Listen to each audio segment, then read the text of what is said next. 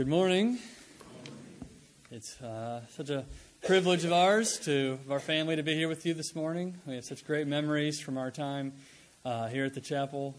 It's from, 2001 to 2000 to 2003, I think. We stayed right here at the house next door for the last half of that time while we were here. And it was such an instrumental, I shared a little bit about this in the Sunday school hour, but such an instrumental time in our family's lives. Laura and I were starting our lives together. We'd only been married for maybe a year or two when we came here, had our first baby, and learned how to live as a married couple together. Also have just sweet, I was even just this week reflecting on just how the Lord used this time in our lives. And I remember one thing I'm especially thankful to God for this assembly was just the way that you allow younger people to come in and to begin to use their abilities or maybe lack of abilities, giftings, or learning how to put those, to allow young men to come and to teach. I remember in my early mid-20s I was here and had my first, I don't know if I maybe only taught one or two times before I came here, and just remember being opportunities to teach on Wednesday nights, opportunities to share, to stand up and to share during the remembrance meeting, to come here and to share a few times during Sunday school or just in general for the Bible hour. Those are just great times of learning and discipleship for me, and I'm so thankful for that. I remember even, I guess I had a key to the chapel. I don't know why you gave me a key to the chapel, but but I would come over. I would come over nervous. I'd come over either really early Sunday morning or Saturday night, and I would give my sermon to an empty chapel to practice and to try to get more comfortable up here at the pulpit. And so I just thank you for allowing me to do that. And hopefully no one's lost their salvation during that time. Or no, we don't believe that. But just thankful for the opportunity to look back with gratefulness on what God did in our lives during this time at the chapel, and how even since that time, we've now been gone for I think 14 or 15 years, you've still stayed with us, you loved us, prayed for us, encouraged us, given to the Lord for us. We're so thankful to you all. This morning, I shared a little bit about our ministry during the Sunday school hour, and now what I want us to do is just to learn from God's Word together. We're going to look at the book of Jonah this morning. If you're not sure where that is, it's right after the book of Obadiah. But here's what we're going to do. We're actually going to study Jonah chapter 4, but we're going to read Jonah chapters 1, 2, and 3. They're short chapters, but I know whenever you read a long passage, it's pretty easy to check out or let your mind wander. So let me encourage you, don't do that. That's what helps us understand chapter 4 and be able to learn it together and apply it to our lives. So let me begin at Jonah chapter 1. Now the word of the Lord came to Jonah, the son of Amittai, saying, Arise, go to Nineveh, that great city, and call out against it, for their evil has come up before me. But Jonah rose to flee to Tarshish from the presence of the Lord. He went down to Joppa and found a ship going to Tarshish. So he paid the fare and went down into it to go with them to Tarshish, away from the presence of the Lord. But the Lord hurled a great wind upon the sea, and there was a mighty tempest on the sea, so that the ship threatened to break up. Then the mariners were afraid, and each cried out to his God. And they hurled the cargo that was in the ship into the sea to lighten it for them. But Jonah had gone down into the inner part of the ship and had lain down and was fast asleep. So the captain came and said to him, What do you mean, you sleeper? Arise, call out to your God. Perhaps the God will give a thought to us, that we may not perish. And they said to one another, Come, let us cast lots, that we may know on whose account this evil has come upon us. So they cast lots, and the lot fell on Jonah. Then they said to him, Tell us on whose account this evil has come upon us. What is your occupation, and where do you come from? What is your country, and of what people are you? And he said to them, I am a Hebrew, and I fear the Lord, the God of heaven, who made the sea and the dry land. Then the men were exceedingly afraid and said to him, "What is this that you have done?" For the men knew that he was fleeing from the presence of the Lord, because he had told them. Then they said to him, "What shall we do to you that the sea may quiet down for us?" For the sea grew more and more tempestuous. He said to them, "Pick me up and hurl me into the sea. Then the sea will quiet down for you. For I know it is because of me that this great tempest has come upon you." Nevertheless, the men rowed hard to get back to the dry land, but they could not, for the sea grew more and more tempestuous against them. Therefore they called out to the Lord, "O Lord, let us not perish for this man's life, and lay not on us innocent blood. For you, O Lord, have done as it pleased you." So they picked up Jonah and hurled him into the sea, and the sea ceased from its raging. Then the men feared the Lord exceedingly, and they offered a sacrifice to the Lord and made vows. And the Lord appointed a great fish to swallow up Jonah. And Jonah was in the belly of the fish 3 days and 3 nights. Then Jonah prayed to the Lord his God from the belly of the fish, saying, "I called out to the Lord out of my distress, and he answered me. Out of the belly of Sheol I cried, and you heard my voice. For you cast me into the deep, into the heart of the seas, and the floods surrounded me. All your waves and your billows passed over me. Then I said, I am driven away from your sight, yet I shall again look upon your holy temple. The waters closed in over me to take my life. The deep surrounded me. Weeds were wrapped about my head at the roots of the mountains. I went down to the land whose bars closed upon me forever. Yet you brought up my life from the pit, O Lord my God. When my life was fainting away, I remembered the Lord, and my prayer came to you into your holy temple. Those who pay regard to vain idols forsake their hope of steadfast love. But I, with a voice of thanksgiving, will sacrifice to you. What I have vowed, I will pay. Salvation belongs to the Lord." And the Lord spoke to the fish, and it vomited Jonah out upon the dry land. Then the word of the Lord came to Jonah the second time, saying, "Arise, go to Nineveh, that great city, and call out against it the message that I tell you." So Jonah arose and went to Nineveh, according to the word of the Lord. Now Nineveh was an exceedingly great city, 3 days' journey in breadth. Jonah began to go into the city, going a day's journey. And he called out, "Yet 40 days, and Nineveh shall be overthrown." And the people of Nineveh believed God. They called for a fast and put on sackcloth, from the greatest of them to the least of them. The word reached the king of Nineveh, and he arose from his throne, removed his robe, covered himself with sackcloth, and sat in ashes. And he issued a proclamation and published through Nineveh, by the decree of the king and his nobles, let neither man nor beast, herd nor flock, taste anything. Let them not feed or drink water, but let man and beast be covered with sackcloth, and let them call out mightily to God. Let everyone turn from his evil way, and from the violence that is in his hands. Who knows? God may turn and relent, and turn from his fierce anger, so that we may not perish. When God saw what they did, how they turned from their evil way, God relented of the disaster that he had said he would do to them, and he did not do it. Okay, let's pray.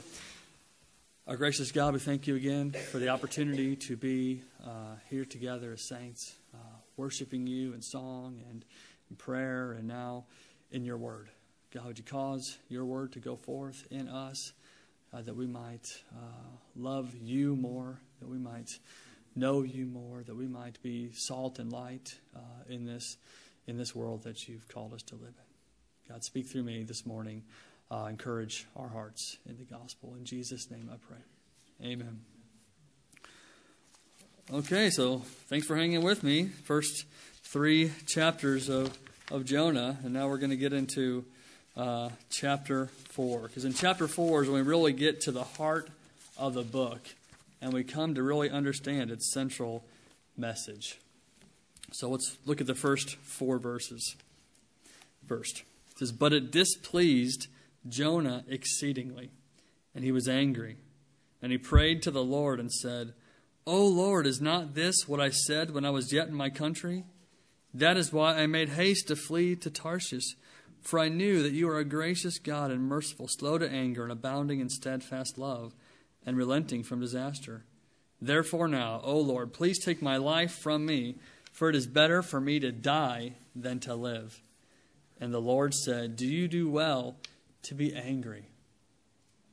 Okay, so the first thing we see here is Jonah's malicious response. This is completely the opposite thing you would expect if you're reading this letter for the first time. Right? Jonah, he didn't go.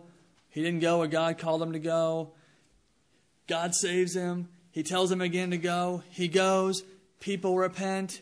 And yet Jonah is not happy. You think it'd be the opposite. Look at what God has done. He saved me. Now he saved others. This is great. But it's not. It's the complete opposite here, isn't it? It says what happened, what God did, how he turned away from the people. It says in verse 1, it displeased Jonah exceedingly.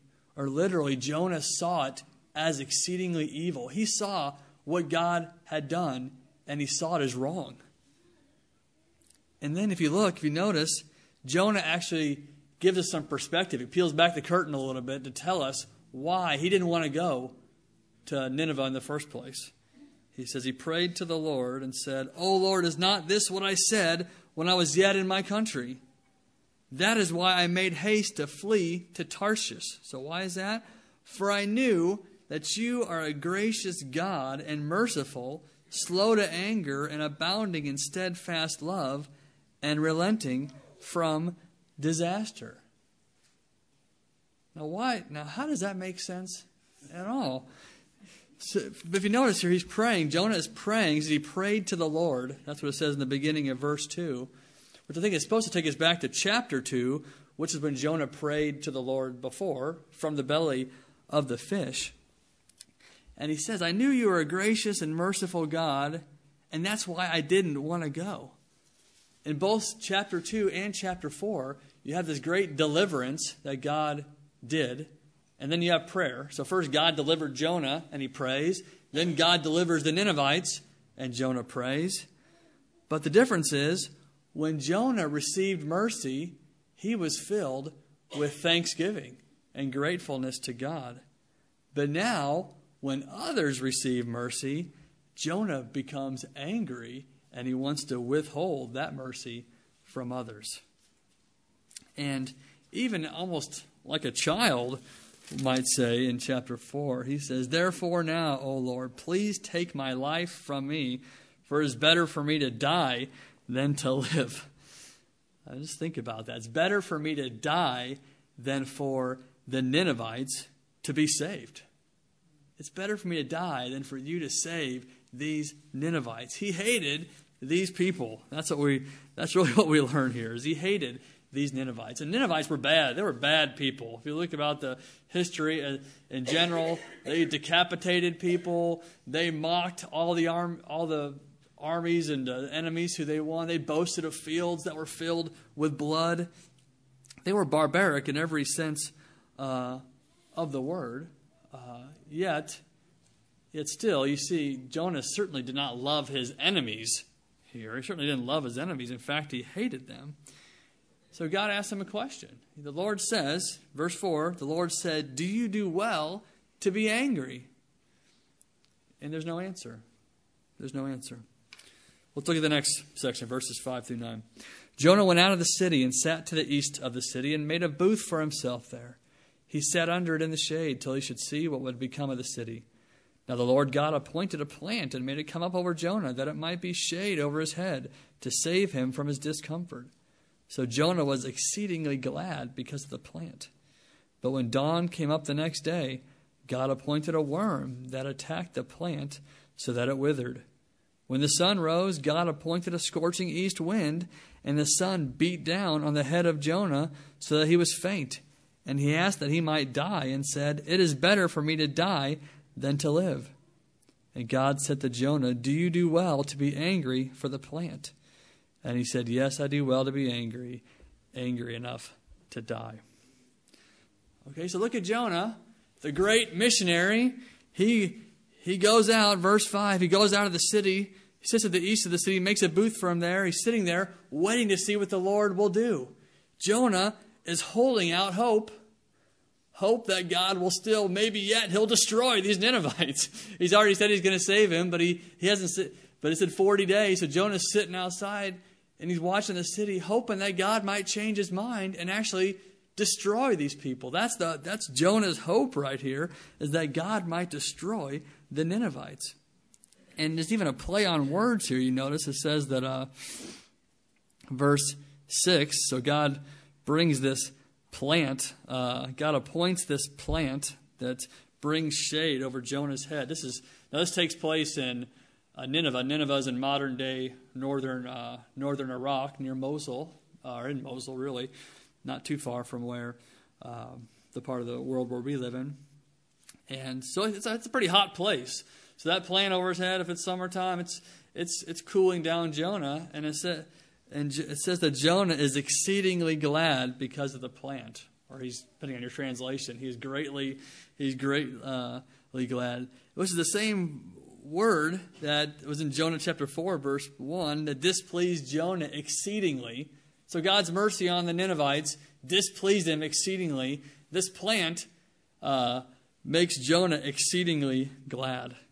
So God appoints the plant over Jonah's head, but then God appoints the worm. It's almost like God is orchestrating these things on purpose to teach Jonah something.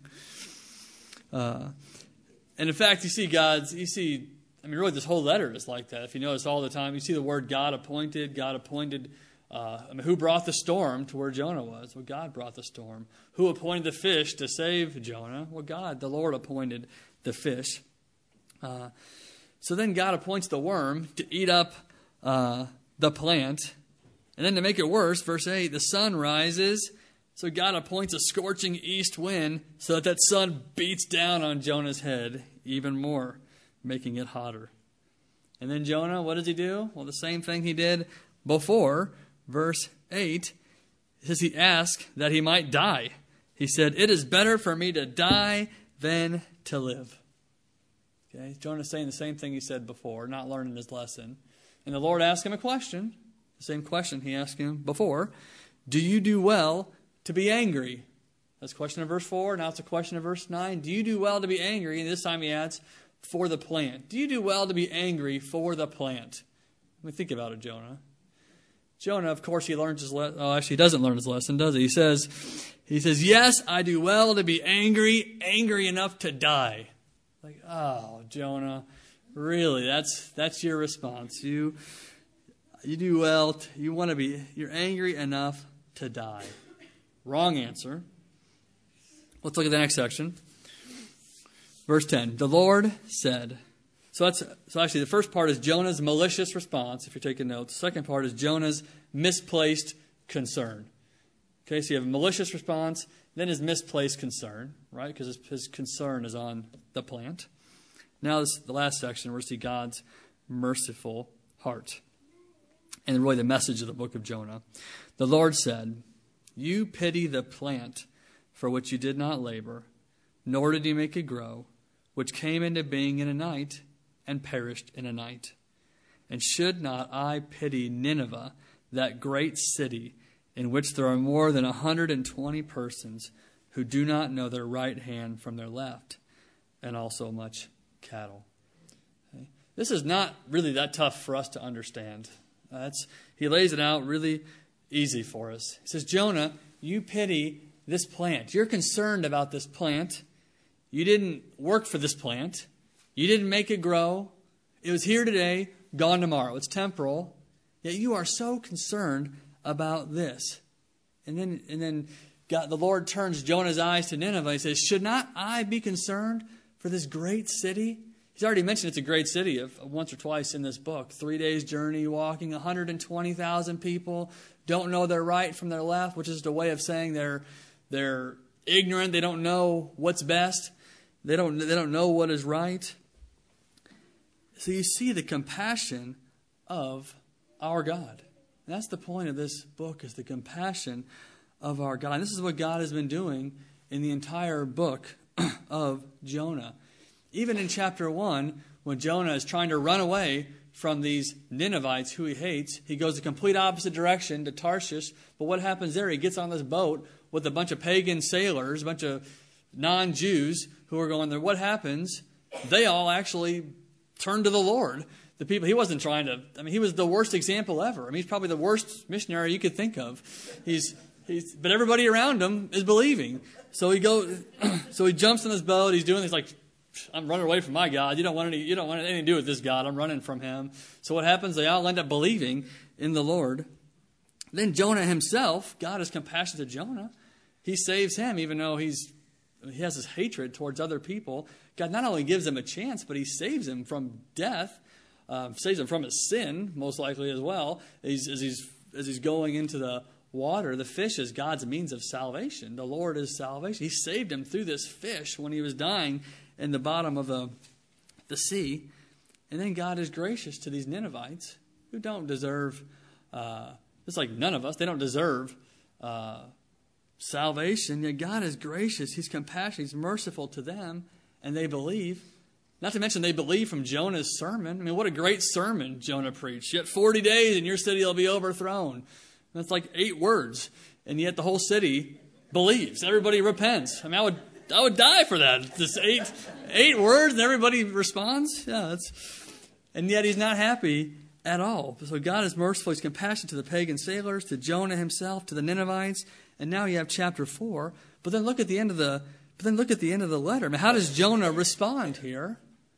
I mean, we don't even know. There's no answer. The story begs for an ending. It begs for a verse 12 here. Where is verse 12? Jonah, did you learn your lesson? Did you understand what God is teaching you here? And I think that's the point of the letter. I think we see God's compassion. We see Jonah's heart, which is really, in a lot of ways, our heart towards some people. And the story begs for us to then respond as well. Should God be concerned for these great cities, for these people who don't know any better, who don't know the truth? And that's what the text, and I think the Lord, is asking us. So what I want to do is I'm sure my kids wish I was done right now. No, I'm not done, even though I finished chapter 4. Okay. It's about our response to this, and the Lord leaving us with this question. So what I want us to do is examine our own hearts with 3 heart checks here. So the first one, as we look at this text, do I understand the grace of the gospel? Okay, because this story, think about the prodigal son story. Okay, we think that parable is about the son who runs away. He wastes all of he takes half his father's inheritance. He runs away. He wastes all his money. He throws it all away. He throws his life away. He's with prostitutes. He couldn't do anything worse. And yet the Lord goes and saves him. And originally, when you're first reading that, you think, wow, this is a story about God's compassion for the lost son. And it is, sort of. But then the older son comes into the picture, and he's the one who is all upset, right? Why is he upset? Because he thinks his father should be given him. I'm the one who's worked for you. Dad, I'm the one who's been by your side. I've worked hard. I deserve your grace. Not this guy. Not your son. He didn't say my brother. He says, not your son. Your son's gone over here and he's wasted. He doesn't deserve this. So Jonah is like the older brother. Which is the point of that text. If you look, even the context of that passage is the Pharisees. They're grumbling because the Lord is sitting with tax collectors and sinners. How could he do that? How could he spend time with these tax collectors and sinners instead of with us? And the older brother is supposed to be like the Pharisees. And Jonah is like the older brother as well, who thinks, hey, I'm a Hebrew. Look at who I am. I deserve your grace. And he's actually upset that the other people are receiving it instead. So that's Jonah. But the fact is, we can be like that as well. And what the grace of God does, what the gospel does, is it exposes our own hypocrisy. Because we think, in the same way, in the way that we deal with others, we think we are pretty good people and God should be gracious to us. But the fact is, we didn't deserve God's grace, did we? The second question is similar to the first. It says, do I love my enemies and truly want them to know Christ?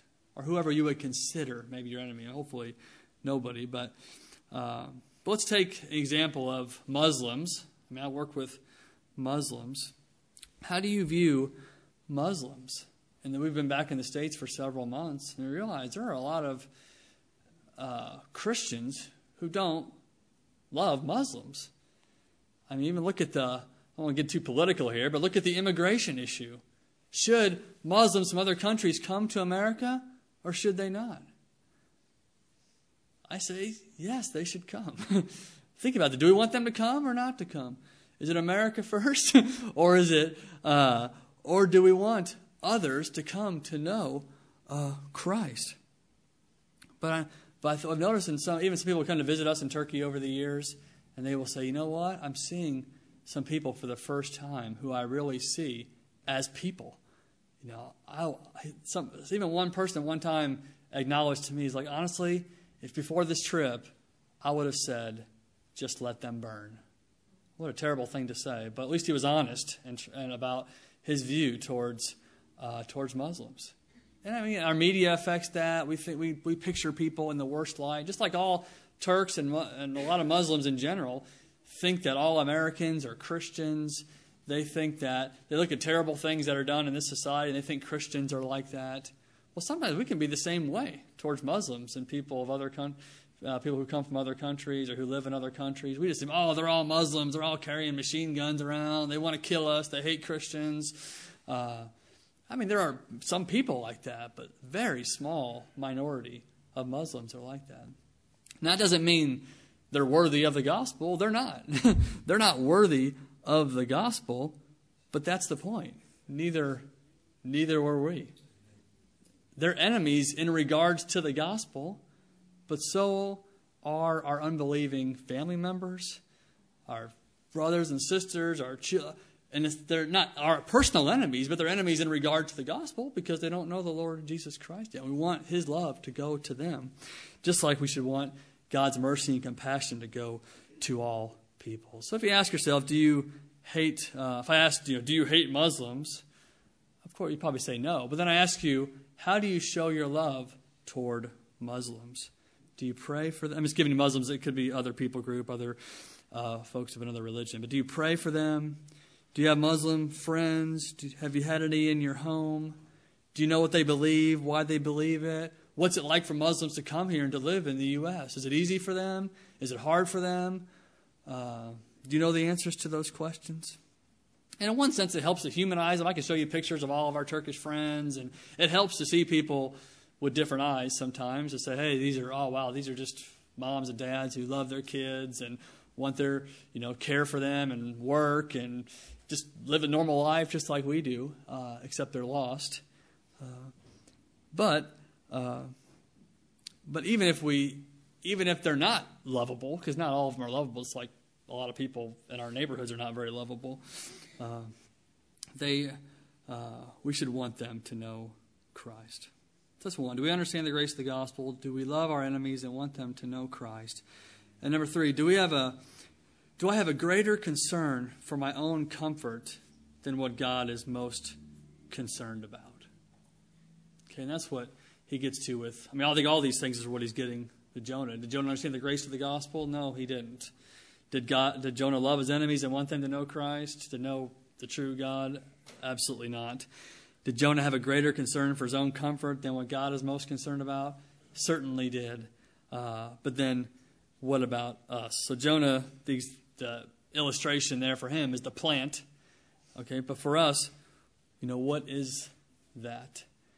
And it's, especially as we're back in this culture, it's just so, we think about it is easy to live for our own comfort. Spending and being spent so that we can rest easy while the nations perish. And look at places where we live where it's not that it's hard to live, but it's hard to have a conversation with someone who's, as you're dialoguing about the gospel, you're preaching the gospel, and you realize this person's parents were born, lived, died, never heard the gospel, their parents, generation after generation of people who they haven't all rebelled in terms of they haven't received the gospel. They've never heard the gospel. We want them to, and yet we as believers, as saints, and those who just love to be together and love to encourage one another, that's a good thing that there are so many fellowships and all sorts of different denominations and different believers all over, this city, for example. Yet there are so many places where the gospel has not gone forward. And I think God is concerned about that. Carl Henry, if you've ever heard of him, he had this quote that says, "The gospel is only good news if it gets there in time." Right? It's great news for us. We rejoice. We sing songs about it.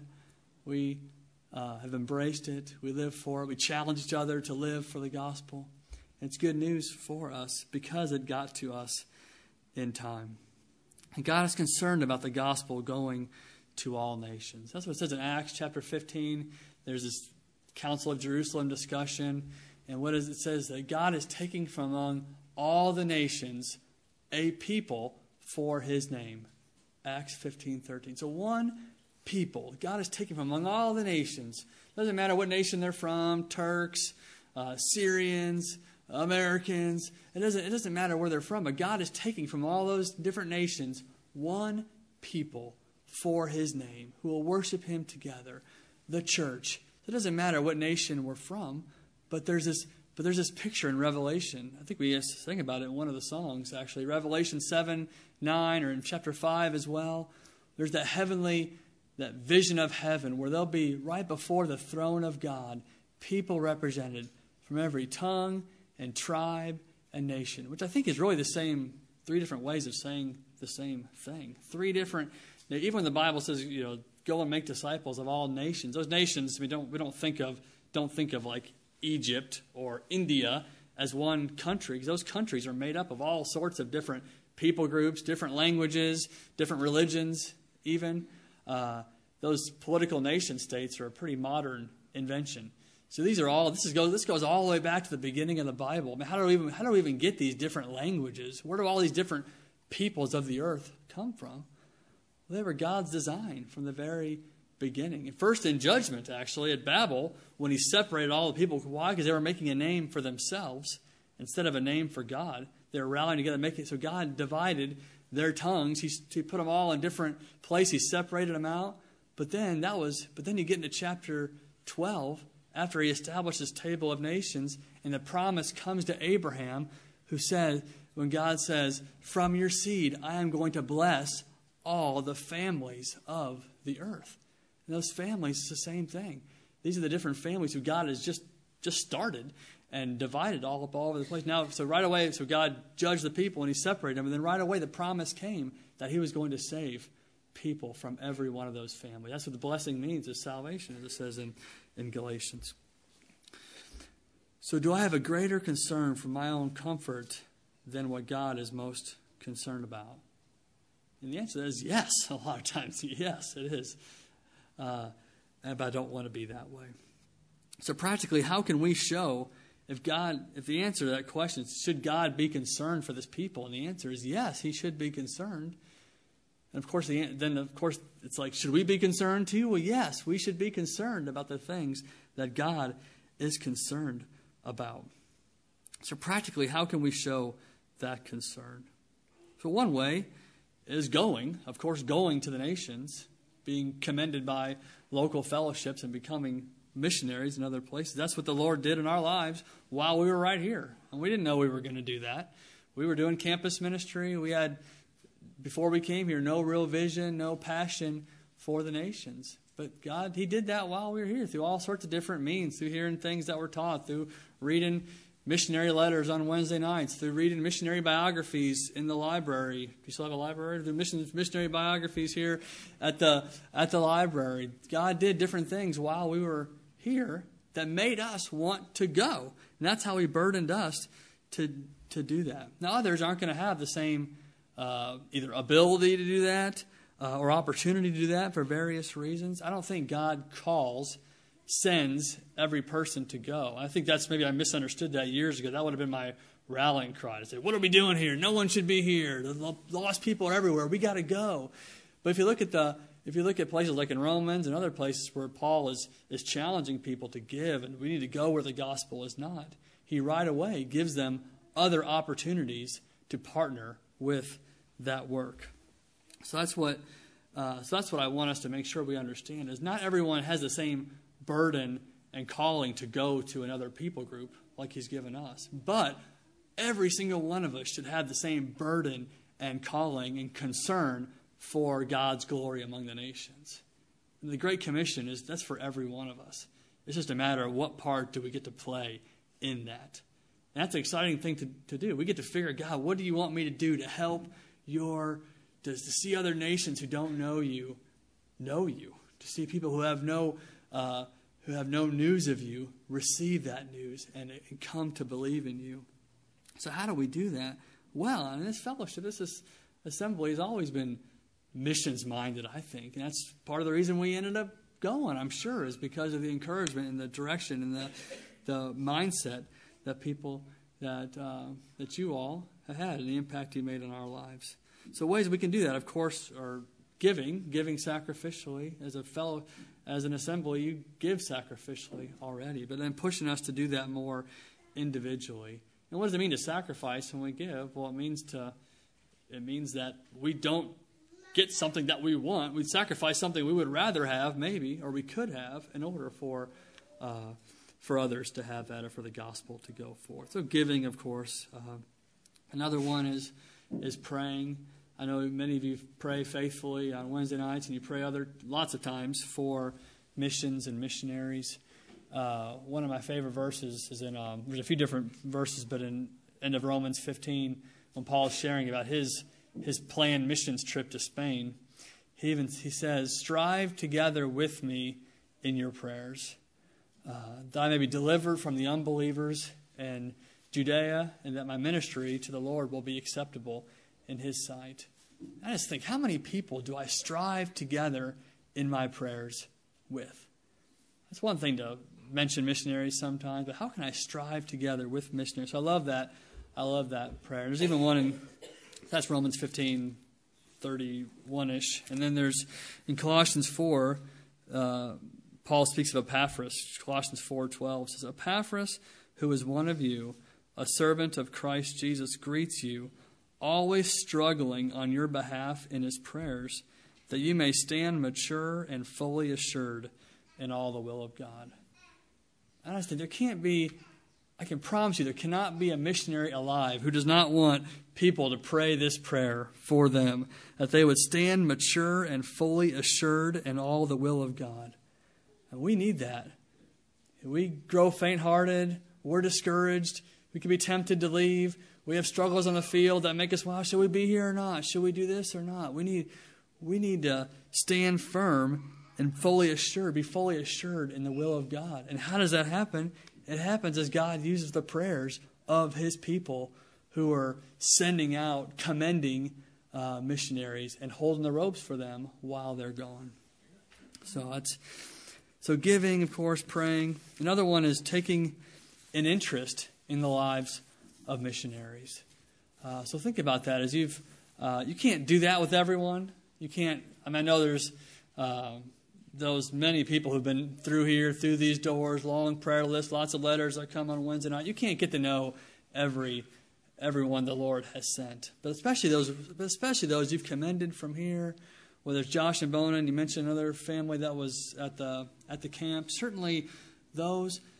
We're in a day and age where we can get to know and be a part of people's lives. We can care. We can understand what their struggles are. We can know the names of believers they're meeting with and how it's going. What are the barriers to the gospel in their context, or how are their children struggling? Or there's so many things we can do to partner with them and to get to know them, whether it's writing letters, or now we can email, we can do video conference, you can do all sorts of things now to keep up with people. But I just encourage you to do that. That's such a valuable thing. Us looking back from our time on the field and realizing what's been important to us, what's been encouraging to us, when people have let us know they're thinking about us and praying about us, and they want to know what's going on in our lives. One more is serving short term. Short term missions. It's not just for young people. It's not just for those who are college age or thinking about who have a gap year or something like that. All of us can find ways to serve.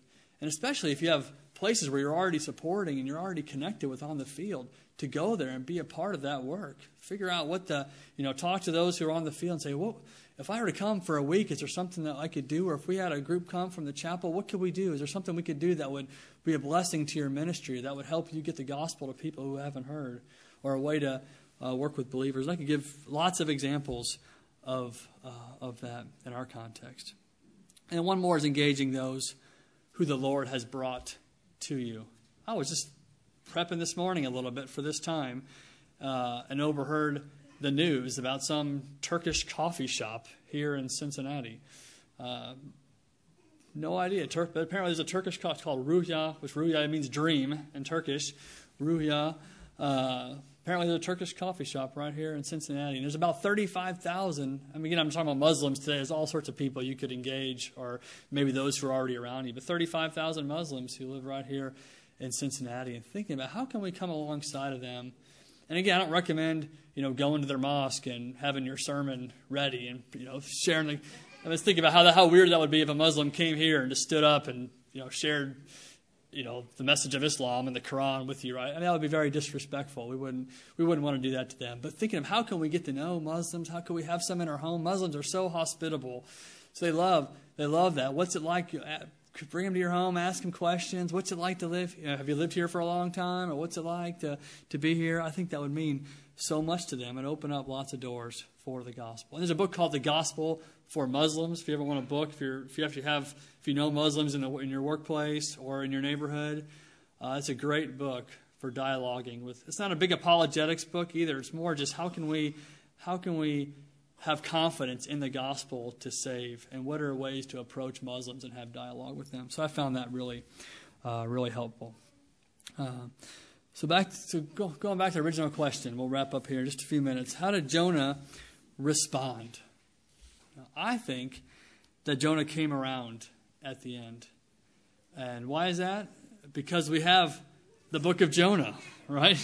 I mean, where else would we get all these details about this? And I think he came around at the end in an amazing way, because who would have included all these terrible details about himself if he didn't want us to see those things? Of course, that's the Lord's work in him, but the Lord given this book to us to see how sinful, selfish we can be, yet how compassionate, loving, and merciful our God is. So I think he came around, and we have real humility and repentance on his part. But honestly, the book is bigger. It's bigger than Jonah. It's bigger than our response. It's even bigger than the nations hearing the gospel. And it's about God himself. Even look at the reference of Jonah in the New Testament. What does Jesus say? He says something greater than Jonah is here. So think about this for a second. I'm going to share a few more words. Jonah's heart. Think about Jonah's heart towards the Ninevites, his enemies. He was unfaithful. And in many ways, he represented the nation of Israel's concern for the other nations. They were meant to be a light for the nations. And in many ways, both them and Jonah individually proved disobedient. But Jesus was obedient to the Father in every respect. He frequently ministered to the Gentiles, and he didn't die just for Jews, but for those from every tongue, tribe, and nation. When God called Jonah, he said, "I'm not going," and in fact went the opposite direction. But when God the Father called God the Son to come, he became flesh and dwelt among us. He humbled himself and became like one of us and loved us all the way to the cross. Jonah thought, they don't deserve God's mercy. Let them burn and perish. But when Jesus was on the cross and mocked, he said, "Father, forgive them, for they know not what they do." Jonah said, "It's better for me to die than to see the Ninevites' repentance and God accepting them." Jesus said, "The Son of Man didn't come to be served, but to serve and to give his life as a ransom for many. I'll die so that others will be made acceptable to God." Jonah looked out over the city, hoping the people would perish. Jesus, when he looked out over the masses, he felt compassion for them and saw them as sheep without a shepherd.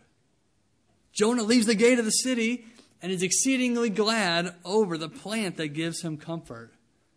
But what does the writer of Hebrews say? Jesus went and suffered outside of the gate in order to sanctify the people with his own blood. Jesus said, no sign will be given this wicked and adulterous generation except the sign of the prophet Jonah. Jonah spent 3 days and 3 nights in the belly of the fish, but the Son of Man spent 3 days and 3 nights in the heart of the earth. And he did it because he loved us. He felt compassion for people, and then he acted upon it. He died for our sin. He died for our lack of compassion for the lost, and particularly those lost people whom we would never even want to share the gospel. But he died not only to save us, but to change us and to make us more like his Son. So praise God, his work in us is not done. So may he keep working in us, working that grace and compassion in our hearts this morning for his own glory. Just like we raised the banner during our communion time, saying, hey, we got to take up our cross. Are we willing to do this? We can do this because Christ has done this. He's the one who gives us the example of how to do that. He's the one who gives us the power to do that. Right? He's the one who makes us willing to obey. Jesus does all these things for us so that we might not only not just be people who just love those who love us, but we love those who have never heard the gospel, and we want God's glory, his fame, to be known among all of them. So may he work that grace and compassion in our hearts this morning for his glory, for our good, and also for the good of all the nations. So we can only do this by his help. So let's go to him in prayer. Our God, I thank you for your holy word. It is so sweet. I thank you for using it like a mirror in our lives when we see our own sin, not even our own insufficiencies. That's such a light word. Our own sin and our love of self. And God, make us more like your Son. Conform us to the image of Christ Jesus more and more every day as we behold him, as we look upon him, his love for sinners, him giving his life for others. God, make us like that. Turn our lives upside down. Help us to live counter-culturally. A love not for the things of this world, not for the temporal things that give us comfort, but for your glory and your fame, and for the people whom you have made, who you placed in all different parts of this earth. God, I thank you that it was while we were enemies that Christ died for us. So would you thank you that for your grace that was given to us in Christ Jesus. And God, we know that we need to be reminded of this over and over and over again. So I thank you for reminding me of this recently. And God, would you use this text and use this time to remind our faithful brothers and sisters of this morning as well. It's in Jesus' name I pray. Amen.